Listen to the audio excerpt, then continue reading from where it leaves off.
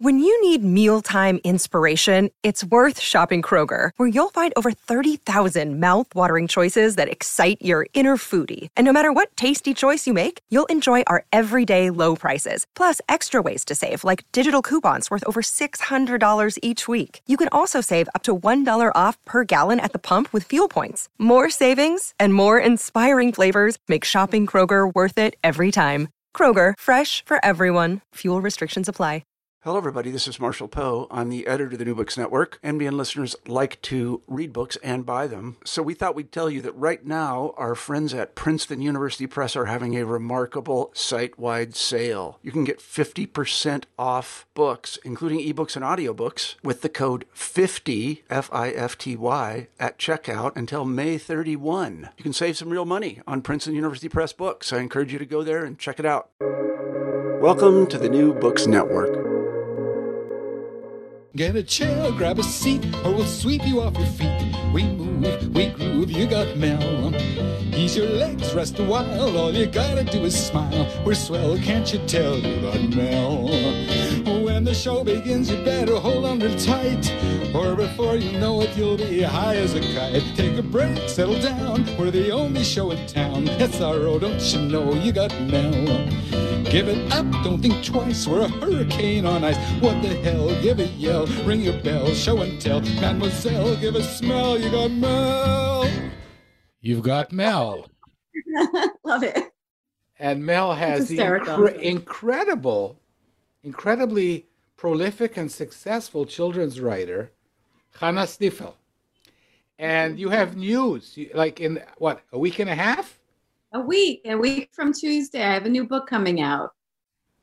Show us. So excited. I don't even have a copy yet.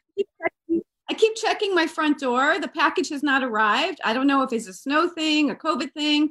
I have a bookmark that can show you the cover. It's called Let Liberty Rise. It's illustrated by Chuck Gronick, a very talented illustrator, and it's coming out from Scholastic on March 2nd. And it is the true story of how school children helped build the Statue of Liberty. The pedestal of the Statue of Liberty. Yeah, but without the pedestal, there would be no Statue of Liberty, which is what the story is about. Or it would be a strong foundation to hold us up. Yes. It would be suspended in the air, perhaps. It would be sitting in 350 pieces on Liberty Island, which was then called Bedloe's Island. If you want, I could share the story. Do you want to hear? I want you... No, I mean, I read it and it is wonderful. So thanks. I wish you, it's a great story and it's something that people don't know. Right. They know the story of Emma Lazarus and the poem. Right. But they don't know that all of these children and regular people in New York pitched in a couple of cents, a few bucks. Yes. To raise the money to raise the statue. Right. So the story is that when the statue was sent, most people know that it was a gift from France. I think that's about all I knew when I first heard the story from my friend Jackie Glassthal. I had invited Jackie for Friday night dinner with my other author friend, Sue Macy. We were Scholastic friends. I'll tell you later, but I used to work at Scholastic many years ago in magazines. And we had Friday night dinner back in the day in 2014. And I miss those days. And we were talking about what we're working on, and as authors do. And Jackie had published a novel, her first middle grade novel, called Liberty on 23rd Street. And the backstory for her novel is set in 1885 in New York, when the French were sending this statue representing friendship and freedom to America. America didn't want it. America was supposed to build the pedestal for the statue to stand on. And it just sat there in pieces in the rain and snow. And Joseph Pulitzer, who was the owner of the New York World newspaper and a Jewish Hungarian immigrant, felt very strongly that liberty has to stand in New York Harbor, the gateway to America. And he said, if anyone gives a penny for the pedestal, I will print your name in my newspaper. So school children... He should have won the Pulitzer for that. Exactly. And over that's just between us, right? Right. They needed $100,000, which is $2.6 million today. And no New York millionaires wanted to give the money, but school children, as they do, give from their heart. They sent in their pennies and raised $100,000 to build the pedestal of the statue. So when I heard that story from Jackie, I'm like, that has to be a picture book. The true story has to be a picture book. And Jackie and I did some research. We went to Ellis Island, where there's a library about this. It's called the Bob Hope Memorial Library. And there wasn't at the time any picture book specifically on this topic. It was mentioned, but it wasn't the whole book. And I decided to go for it. It took many years, but it's coming out in a week. I'm very excited. It took almost as long as getting the Statue of Liberty on its feet. It took much longer, actually. Well, maybe the same amount of time, because from the concept to development, it was really a gift for the 100th birthday. So that would have been 1876. It wasn't standing until 1886. So yeah, like 10 years, something like that. That's what it takes to write a little picture book. So Chana, tell us all about you. First of all, people should know that you've written somewhere between 20 and 30 children's books, which is incredible. Thank you. And let's start at the beginning. Who are you? Where were you born? Where are you from? Why aren't you called Dorothy Jones? I was born in the Bronx in New York, and then during my father was drafted during Vietnam. We moved to San Francisco, and then the whole country was open to my parents. Your father was drafted during Vietnam. And where did he serve? So he served in the Presidio in San Francisco. He was a surgeon, and he became a plastic surgeon, and he took care of incoming wounded. Wow. And so by that time, my brother Noam was born there in San Francisco, my older sister Toby, and then the whole country was open to them, and my father didn't want to go back to New York. So we moved to Miami, and I grew up in North Miami Beach, and it was a wonderful childhood. You know, we outdoors all the time, no snow. You know, out in nature all the time. We had a canoe. We went canoeing on the canal outside my house. My parents took us on lots of nature trips. You're Jewish, right? I am very Jewish. Jews aren't allowed to own canoes. So actually, the canoe story is that we used to go in the summertime to camp in Pennsylvania, a Jewish camp called Camp Mosheva. So all the Mosheva people watching. And my father... I know it because I was associated with Camp Galil. Very nice. So Mosheva is in the Poconos in Honesdale, Pennsylvania. And my father was the camp doctor, and my mother was the camp mother for the whole camp. So we went when we were little tiny kids. And in the morning, at the crack of dawn, my parents would wake me up before I was a camper, and we would go canoeing on the lake in Camp Mosheva. And we watched the beavers build a dam. My parents were always into nature, always hiking, taking us hiking with them. And it was just like this surreal, gorgeous experience. So when we got back to Florida, they bought a canoe from Sears, giant canoe. It was tied by a chain to the tree in front of our house. And we would drag it across the street and plop it into the water and go canoeing. And it wasn't the most, like, you know, pristine canal. It's a good thing. It's a good thing you didn't live in Louisville. Why so? Well, you know, we had a canoe in our front yard, and there was no place to put it in the water. I love this story. I love a story about Jews with the canoes. You should write that. I'm going to write that. Jews with canoes. I've never heard of a Jew who owned a canoe. I love it. And you write and you write nonfiction, and I write fiction. So I write both. I write both fiction and nonfiction. Actually, the zombies book behind me is about creepy creatures in nature, and I really think that that's why I write creature books, is because of my parents. They instilled this wonder of nature. But that's the animal zombies is nonfiction. I write both fiction. The first big chunk of my career, I was writing exclusively nonfiction, and then something happened. But I, you know, wherever you want me to start, I could talk about it. But so we'll argue about the Jews with the canoes. Okay. But I love the story. I thought that at the end of the summer, they couldn't pay your dad at Camp Mosheva. So they said, you know what, take a canoe. I'll give you a canoe. So that would be fiction, but it's a good story. I don't know if he got paid. I mean, it's Mosheva, but people did it because they loved it.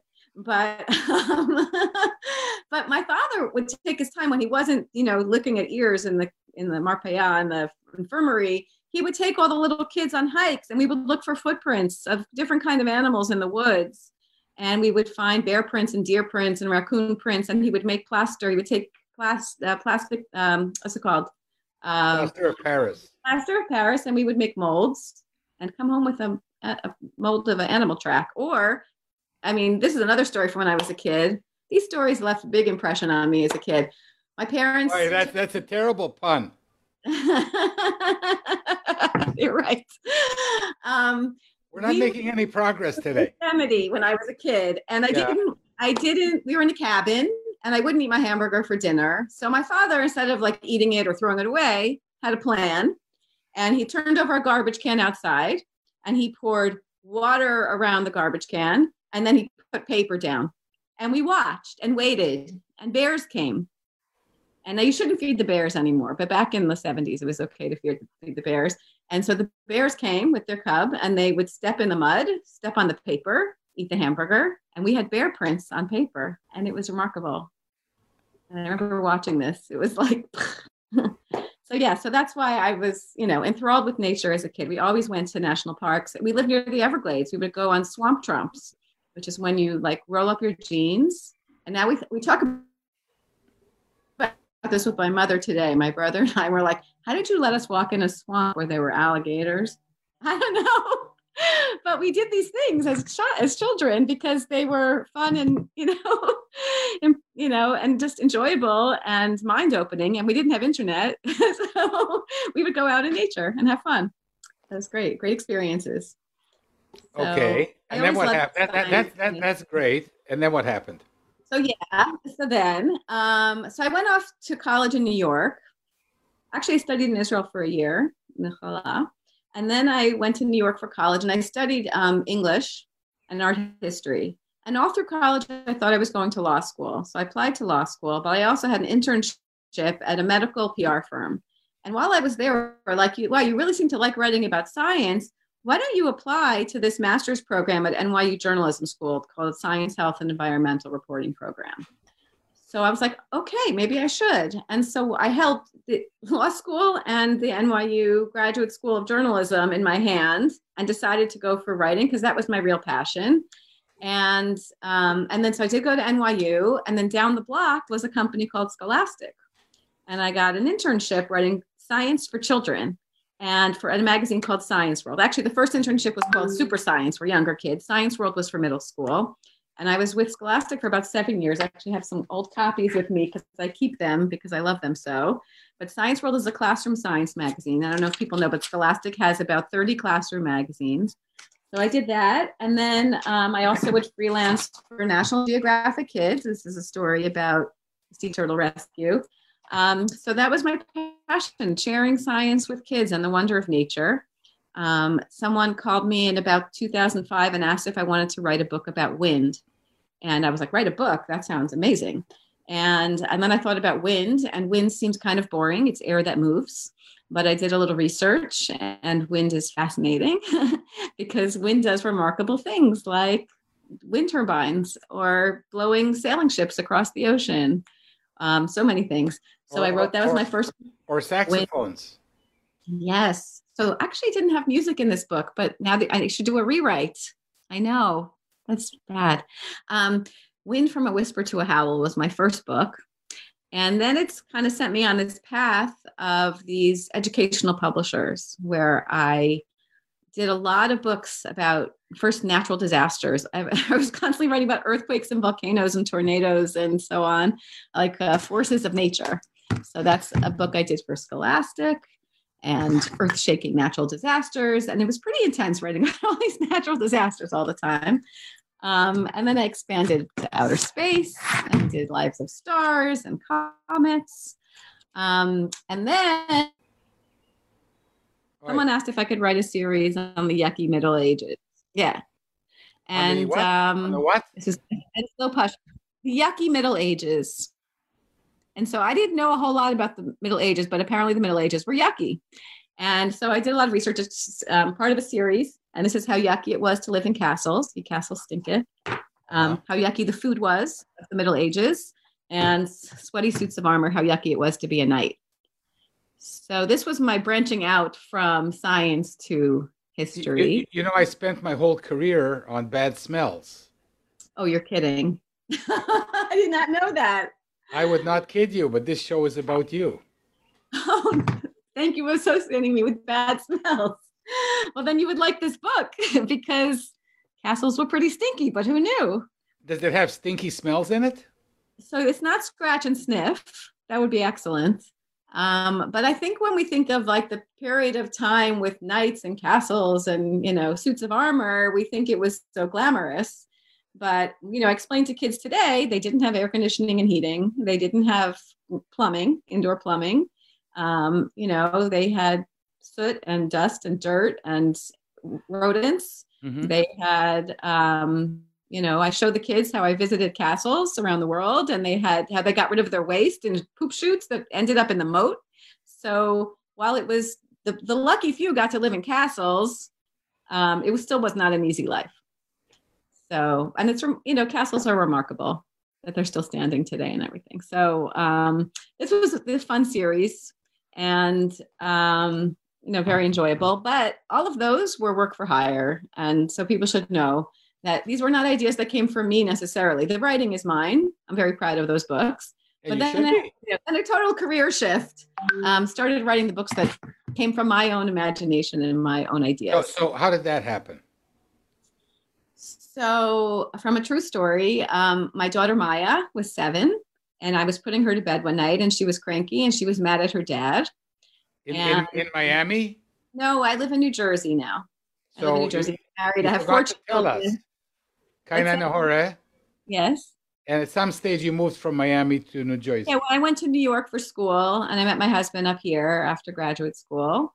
We lived in New York City. That was spectacular. We lived in Connecticut, and then we moved to New Jersey. My husband is born and bred in New Jersey, and so we ended up near his parents. So we lived. And what does he do? He is a pediatrician, and I knew it. I knew that you married a doctor. I knew it. Oh yeah.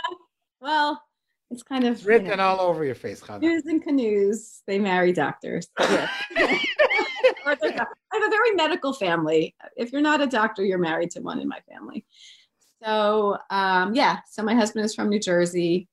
And where was I with this? Story. So Maya, my 3rd child, was cranky, and she was mad at her dad. And I don't remember why, but we made up a funny bedtime story. And we said, we should return him to the daddy store. And we made up a story about a girl who goes shopping for a new dad. Well, I ran downstairs and I started writing Daddy Depot. And it took 8 years, but that is how Daddy Depot is based on a true story. Maya is now in Brandeis University. This came out in 2017, but it was my first work of fiction, and it was my learning book. It was my first picture book of fiction. So, very exciting. And so people think, I told the story to my father that I was writing a book about a girl who returns her father to the daddy store. He said to me on the phone, he said, "My hearing aid's not working." Like, what do you mean? So it's mostly based on my husband, not my dad, but it's dedicated to both of them, both wonderful fathers. It's a lovely book. Thank you. I mean, you kindly sent me a PDF. Those don't do justice to the book made out of paper, but it is wonderful. Thank you. Thanks. It's from the heart. It's about unconditional love. And it's a little bit of send up of our consumer culture where you could return anything to the store, including your dad. And we have a lot of fun doing read alouds with this book with children. But the other dads are no better than the one she has, right? Of course, the one you have is, who could be better than your own dad? But I love this spread. It's actually, I don't know if do you know the book, Go Dog Go? So that was a book I used to read all the time as a child. And there's dogs, and throughout the book, it's like, to the tree, what's there at the top of the tree? So I have a reference there where the dog in the book climbs the tree, right? So here Lizzie goes to the top shelf where there's a clearance section, and what's at the top of the tree? So in Go Dog Go, it's a dog party. So I made a dad party at the top of the tree because that was one of my favorite children's books. And the illustrator, Andy Snare, this is book, the publisher is Feiwel and Friends, and the kids love looking at this closely. and they could see all the different kinds of dads. And, they all wonder, like, which one will she pick? So, yeah, I always get like one kid of like, why would you return your dad? So little psychology there. But anyway, it ends, I won't give it away, but it has a happy ending. So, yes. Yeah. And what else have you done that's nonfiction? So, Fiction. So I have a few more coming, but my name is Waka Waka Lach. So this is also What is that? Based on real life. So many people can't say my name, Chana. They call me Chana, Kahana, all kinds of names. And that's not my name. So years ago, I started writing a book called That's Not My Name, about a girl named Chana who wants to change her name. And in the first several drafts of this, Chana gets advice, talks to her grandmother and says, I want to change my name to Sue. And Sue tells her, oh, there was your great grandmother, her name was Chana. This is my great grandmother.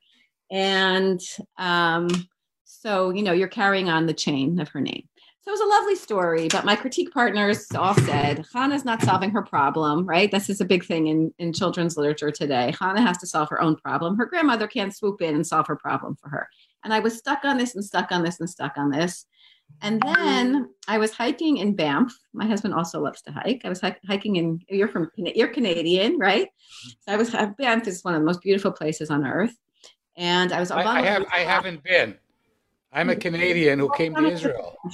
Okay, so on your next trip, if you can make it to the Canadian Rockies, highly recommend. If I make it to Canada with all that's going on these days, It's crazy. Hopefully it's much safer to be in Israel. What can I tell you? I can't wait to get to Israel, honestly.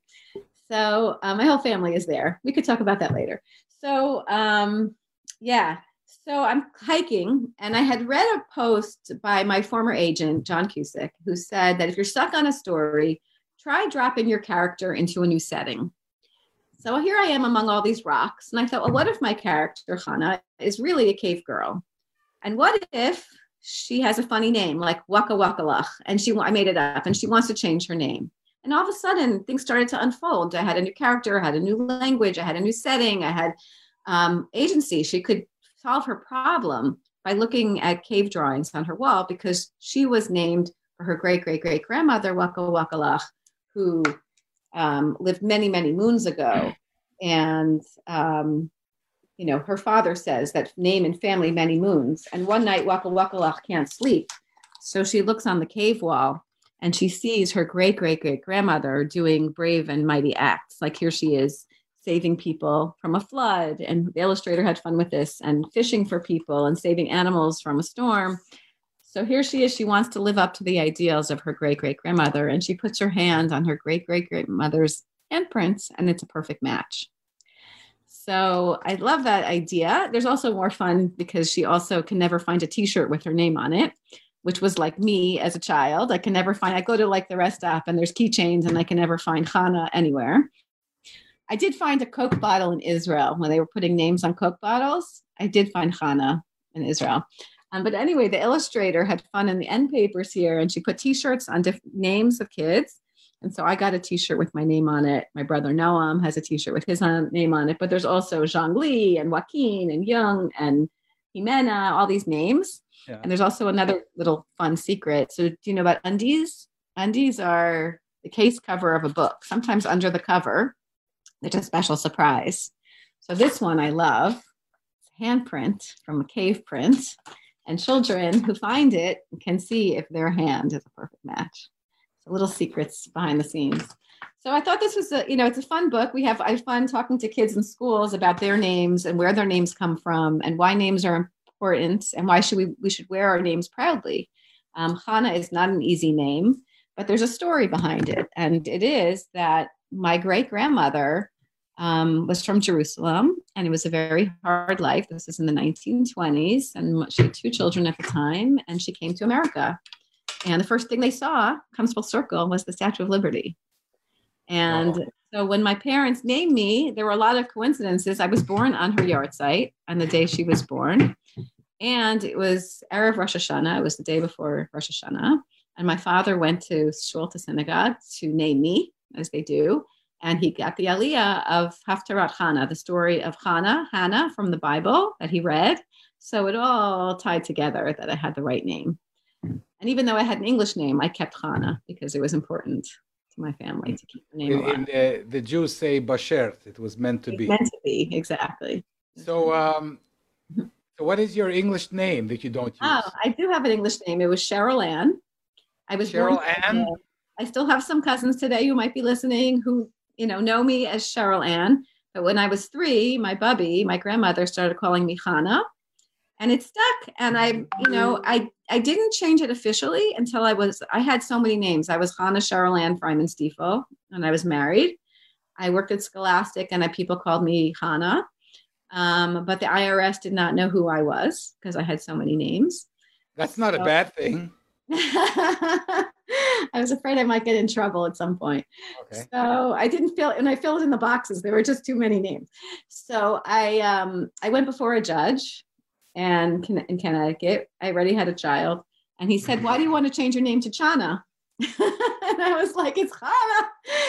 And Connecticut, Fairfield, where we lived, was such a small place that the judge said to me, "How many copies do you want?" He signed it right away. I said, "I guess 2 or 3, because, well, if you need more, I'll drop them off at your apartment." And I was like, "What?" He said, "Yeah, I live in your building."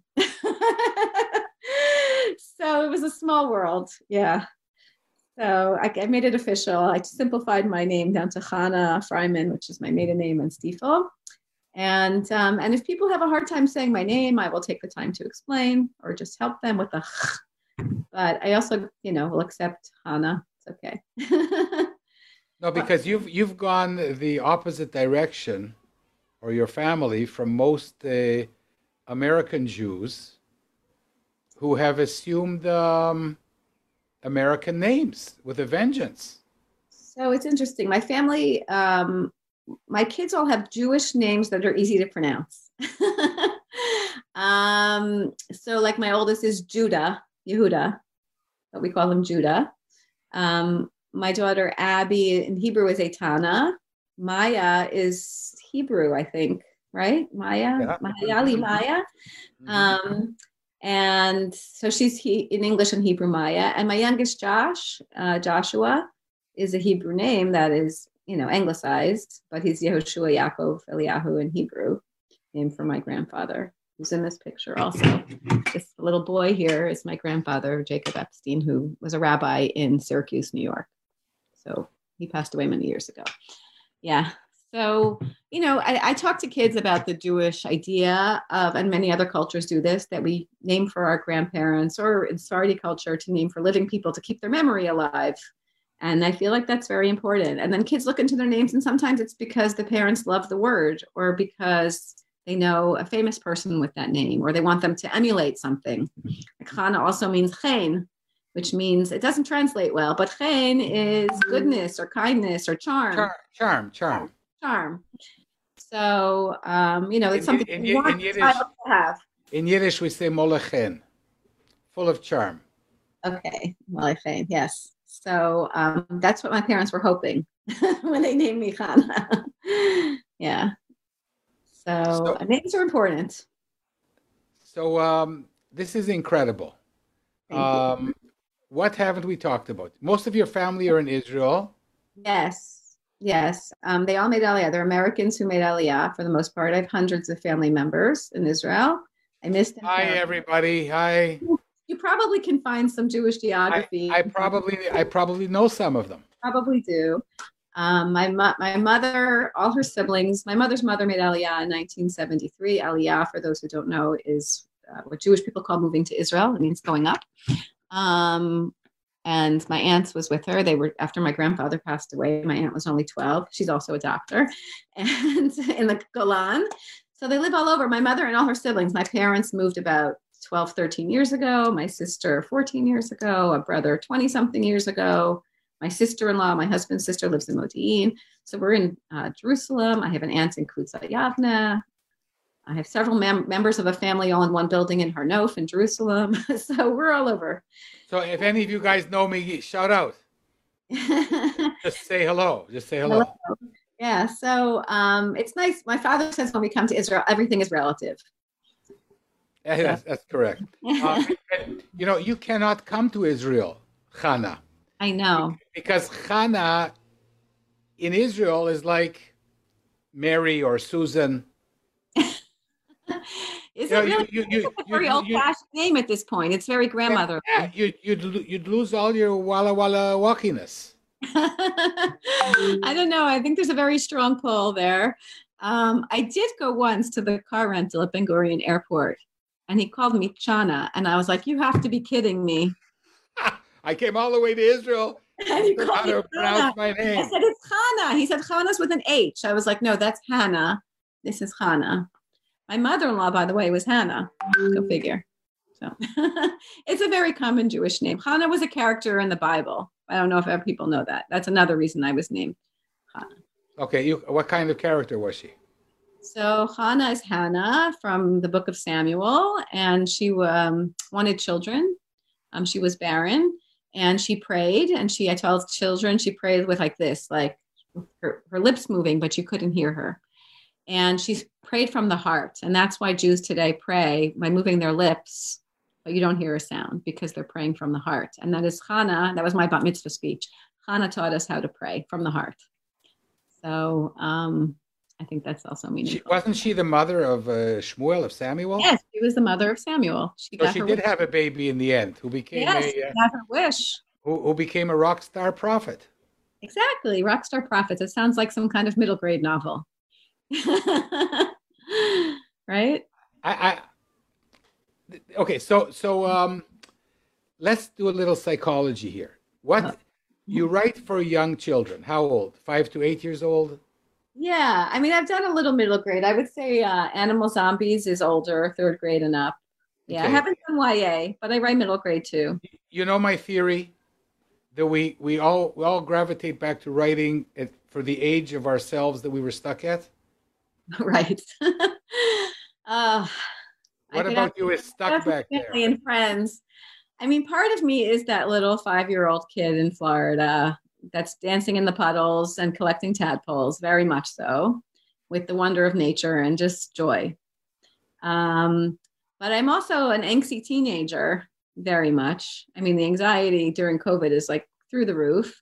And I have this dream of writing a middle grade. It's my goal for 2021. I've started research, a middle grade novel about a teenager. And actually it's, own voices. I feel like I've coming into my own comfort zone about writing Jewish things. So I'm thinking about writing about the Soviet Jewry movement, which is very much forgotten. I heard it was the 35th anniversary since Natan Sharansky was released from Russia, from the Soviet Union. I think people don't know that story. And I grew up in a house where my parents were activists. That's another piece of the story. And they would, we had marches where they would march for Soviet Jewry, and they actually went to Russia, meet with refuseniks. And that was a big part of my life. Wow. We would write letters, and my father went to, world conferences and made a freedom flag for the Soviet Jews that was used at rallies. And so I feel like there's a piece of Jewish history that's almost forgotten. And I think during COVID, it occurred to me how religion plays a part of our life, but we take it for granted in America sometimes, this freedom that we have. And it wasn't, in some countries, it's just not the case. And we should never take it for granted that we can worship as we wish. So that's I'm for sure. Formulating some kind of story in my head here. Before we talk about the Beatles, what other book would you like to mention, or what haven't I asked you? So I do have more books coming out after the Let Liberty Rise. My husband and I wrote a book together called Oy Mendel, and it's a Hanukkah miracle, and that's coming out from Kalaniot in Hanukkah 2022, I believe, in the fall of 2022. First time we wrote a book together. I have a book in 2022 from Scholastic, which is a story near and dear to my heart, called The Tower of Life. And it is about this Holocaust historian and Holocaust survivor, Yafa Eliach, who was the creator of the Tower of Faces in the U.S. Holocaust Memorial Museum. and how she wanted to build her own village, Aishashak in Poland, which was completely destroyed by the Nazis. She wanted to rebuild it in stories and pictures. So it's a book about empathy and hope and rebuilding and memory. And it was a very hard, challenging book to write, but really from the heart. So I feel like it's a responsibility to tell these stories. And finally, that one is coming out from Scholastic. And then I wrote another funny fiction book that's coming from HarperCollins called Bravo Avocado. Yeah. And, this was also a little crazy, but it's about an avocado at the farmer's market who wants to be today's special. So it's about an underappreciated, overlooked avocado that visits the other fruits and vegetables to try to find out how to become today's special. So those are my upcoming books, and more in the works, always writing and more in submission. It's a process. It's incredible. I every time I interview someone like you, I have to mention to my audience that you are like one in a million, because so many writers want to be published by traditional publishers, including me, and it happens like once, in 5 or 10,000, and it keeps happening to you over and over and over and over again. So you are a very, very, very special kind of person. Thank you. I feel very lucky, very blessed, but I feel like everyone can do it. I do. You feel like everyone can do it. Trust me, Chana. I feel like if you're persistent, if you never give up, you can do it. Very few people can do it. I've interviewed about 20 writers. I don't think any of them have published as prolifically as you have. But they all say the same thing. If you persist, finally you get published. I think you have to become a student of children. I don't mean you have to go back to school, but I think you have to do the hard work of learning the process of doing it. You have to, Daddy Depot, when I first wrote it, was 1,500 words in rhyme, terrible rhyme, and had too many characters. And I had to learn how to write a picture book. What was the word count? What's a story arc? I had to learn all these things. Have layers of a story. It's not just the story, but the story beneath the story. Those are learnable things. Like people say, everyone can learn to paint. Well, there's different levels that you can learn to paint. But I feel like we're human beings and we all have stories to share, and the world is waiting. If you have a story that you feel children need to read, you have to do the work. Books don't write themselves, and work hard at it. Enjoy it, because I think we tend to forget that this is supposed to be an enjoyable process. It can be very hard. The rejections are very hard. Everyone gets rejected. I get piles of rejections. Everyone should know. You get piles of rejections. Of course. Yes. I have many stories that have never seen the light of day. I have my computer that I'm speaking on right now is filled with stories that have never been published and may never see the light of day, or I could go back and try to rethink them and rewrite them. But for whatever reason, they didn't speak to the editors that saw them. And so I got rejected. Speak to me someday, because I have a website for publishing these books that will never be published elsewhere. That's interesting. But we can wait a few years. Okay. Yeah. I'm not going anywhere. It's a process. And I think people need to know that, just because you wrote a draft of a story, there's a good chance that it needs work, and that you have to be open to revising. Writing is revising, as my friend Jarrett Lerner always says. Revising and revising and revising. I went through at least 50 drafts for Daddy Depot. Every one of my books goes through at least dozens of drafts. Yes, no, I think that I tend to agree with you. That appears to be run of the mill. But trust me, you're one in a million. And before we part ways, I'm going to ask you about the Beatles. Do you love the Beatles? I do love the Beatles. I just can't sing. I will help you. Okay. I mean, there's no charge to coming on the show. That's true. This is the payment. Payment comes. Just a little embarrassment at the end. That's all. My family is here watching. Can they come? Bring them on. Bring them on. Claire? Hold on. I'm gonna WhatsApp my family. This is how we do it in my house. You WhatsApp If I tell them to come on, Yeah. yeah, get over here. Whoever's home. It's because All right. your house is so big. I don't want to shout on your show. You can shout on my show. I do it all the time. Let's see who shows up. You know, my kids have been learning to sleep very late on Sundays during COVID. Like, I never see them till like noon. So, yeah. So, yeah, we love the Beatles. This is a house where music is always playing, whether, you know, I like to work in silence, by the way, but usually there's music somewhere in this house. So, where I'm sitting, I see there's a piano and a guitar, and my son is taking lessons, and there's always some music playing. There's So, a piano right here. Anyone showing up though? Larry. Oh man. Chana, come on. Okay, let's do it. Think about Waka Waka Lach. Okay. You can put your hand, you can do it. So Okay. if you were to sing a Beatles song, Right. what would the song be? So I was thinking about this because I know you do this. So my son Judah, he turned 25 on Thursday. We just celebrated last night. Mazel tov. And yeah, thank you. I can't believe, because I'm like, 25. So how could he be 25? But yeah, so I thought, hey Jude, because I call him Jude. Ah, okay. Yeah. Go for it. Oh no. Where are you guys? All right. I'll tell you where they are. They're Tell me. watching. I know. They want me to be embarrassed. Okay, ready? You have to sing with me, Mel. Yeah. Okay. Hey, Jude, don't make it bad. Take a sad song and make it better. Oh no. Remember to let her into your heart. Then you can start to make it better. I don't know the rest. Hey, Jude. Do you know the rest? Don't be afraid. You have found her, now Go and get her. Remember to let her into your heart. No?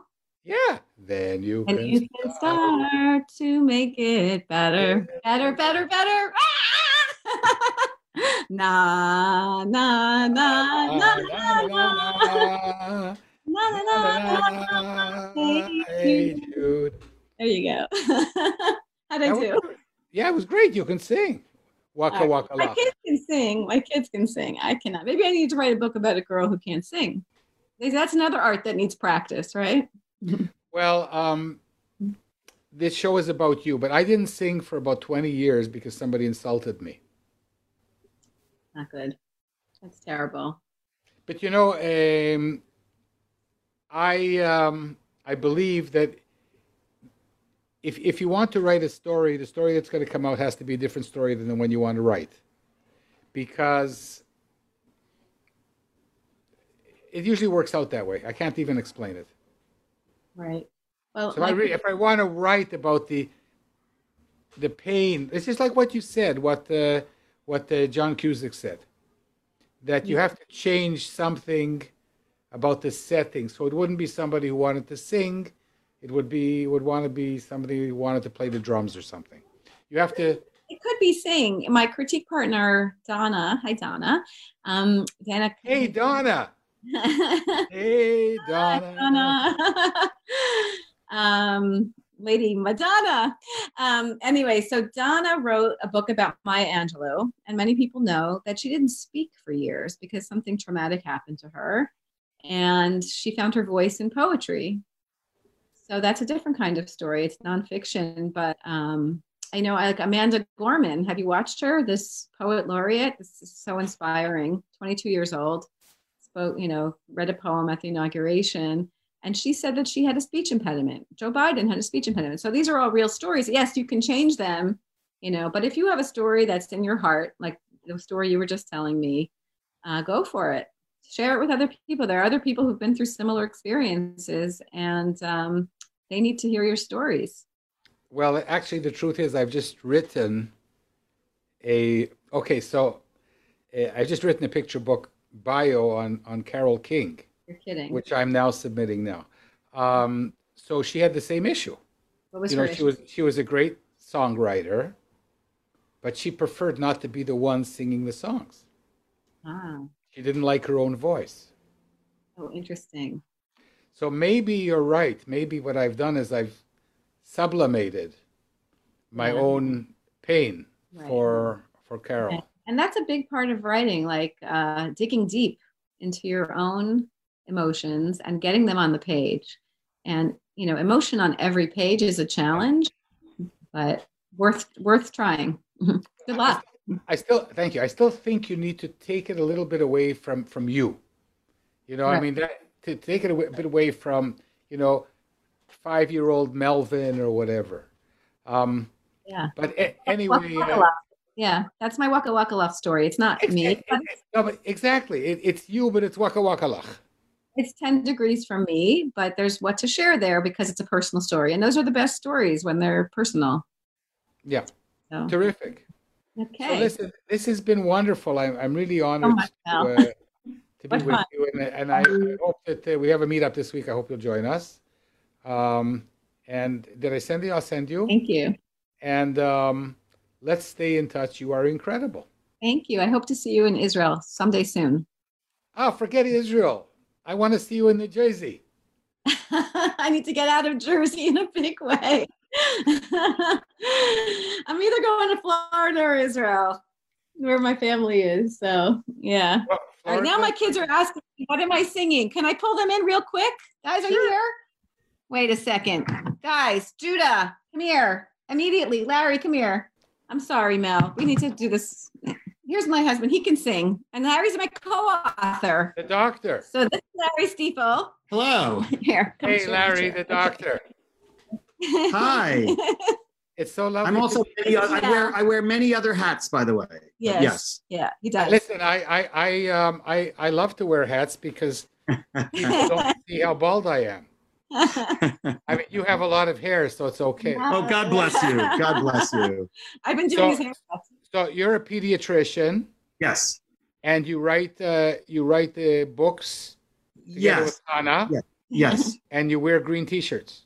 Indeed. Actually, it's from the Alin bicycle ride in Israel, the T-shirt. You know the Alin bicycle ride? There you go. Are you guys going to do a duet now? That would be like our first. I already sang, but I Oh. told him that you would come. Oh, okay. No, I'm delighted to meet you. You're a pediatrician. I am. I love pediatricians. Well, thank you. They tend to be nice people. If they're They- pediatricians not nice, find another pediatrician. They're the nicest. Oh, thank you. Yes. That's very kind. You know, my daughter had a pediatrician, my daughter and son, who was so wonderful that they kept seeing him into my daughter's 30s. She would still go. Oh, wow. 30s. Right. Wow. We draw the line at 26. You see, there's lots of advantages to living in Israel. You see. Yeah.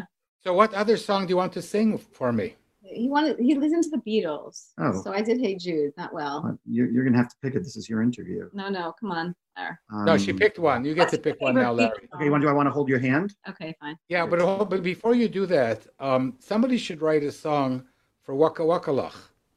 Oh, that's good. There must be a song about what's your name, right? I don't want your crep lach, I want your Waka Waka Lach. That's good. Kreplach is another word that's, yeah. I think we've talked enough. Let's do some waka waka. Okay, so I want to hold your hand. I want to hold your hand.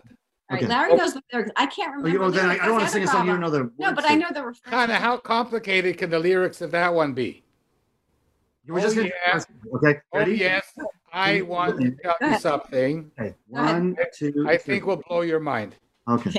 Go ahead, Larry. 1, 2, 3. Hey you, I got something. Do do do do do. I think you'll understand when I hear that something. Da da da da da. I wanna hold your hand.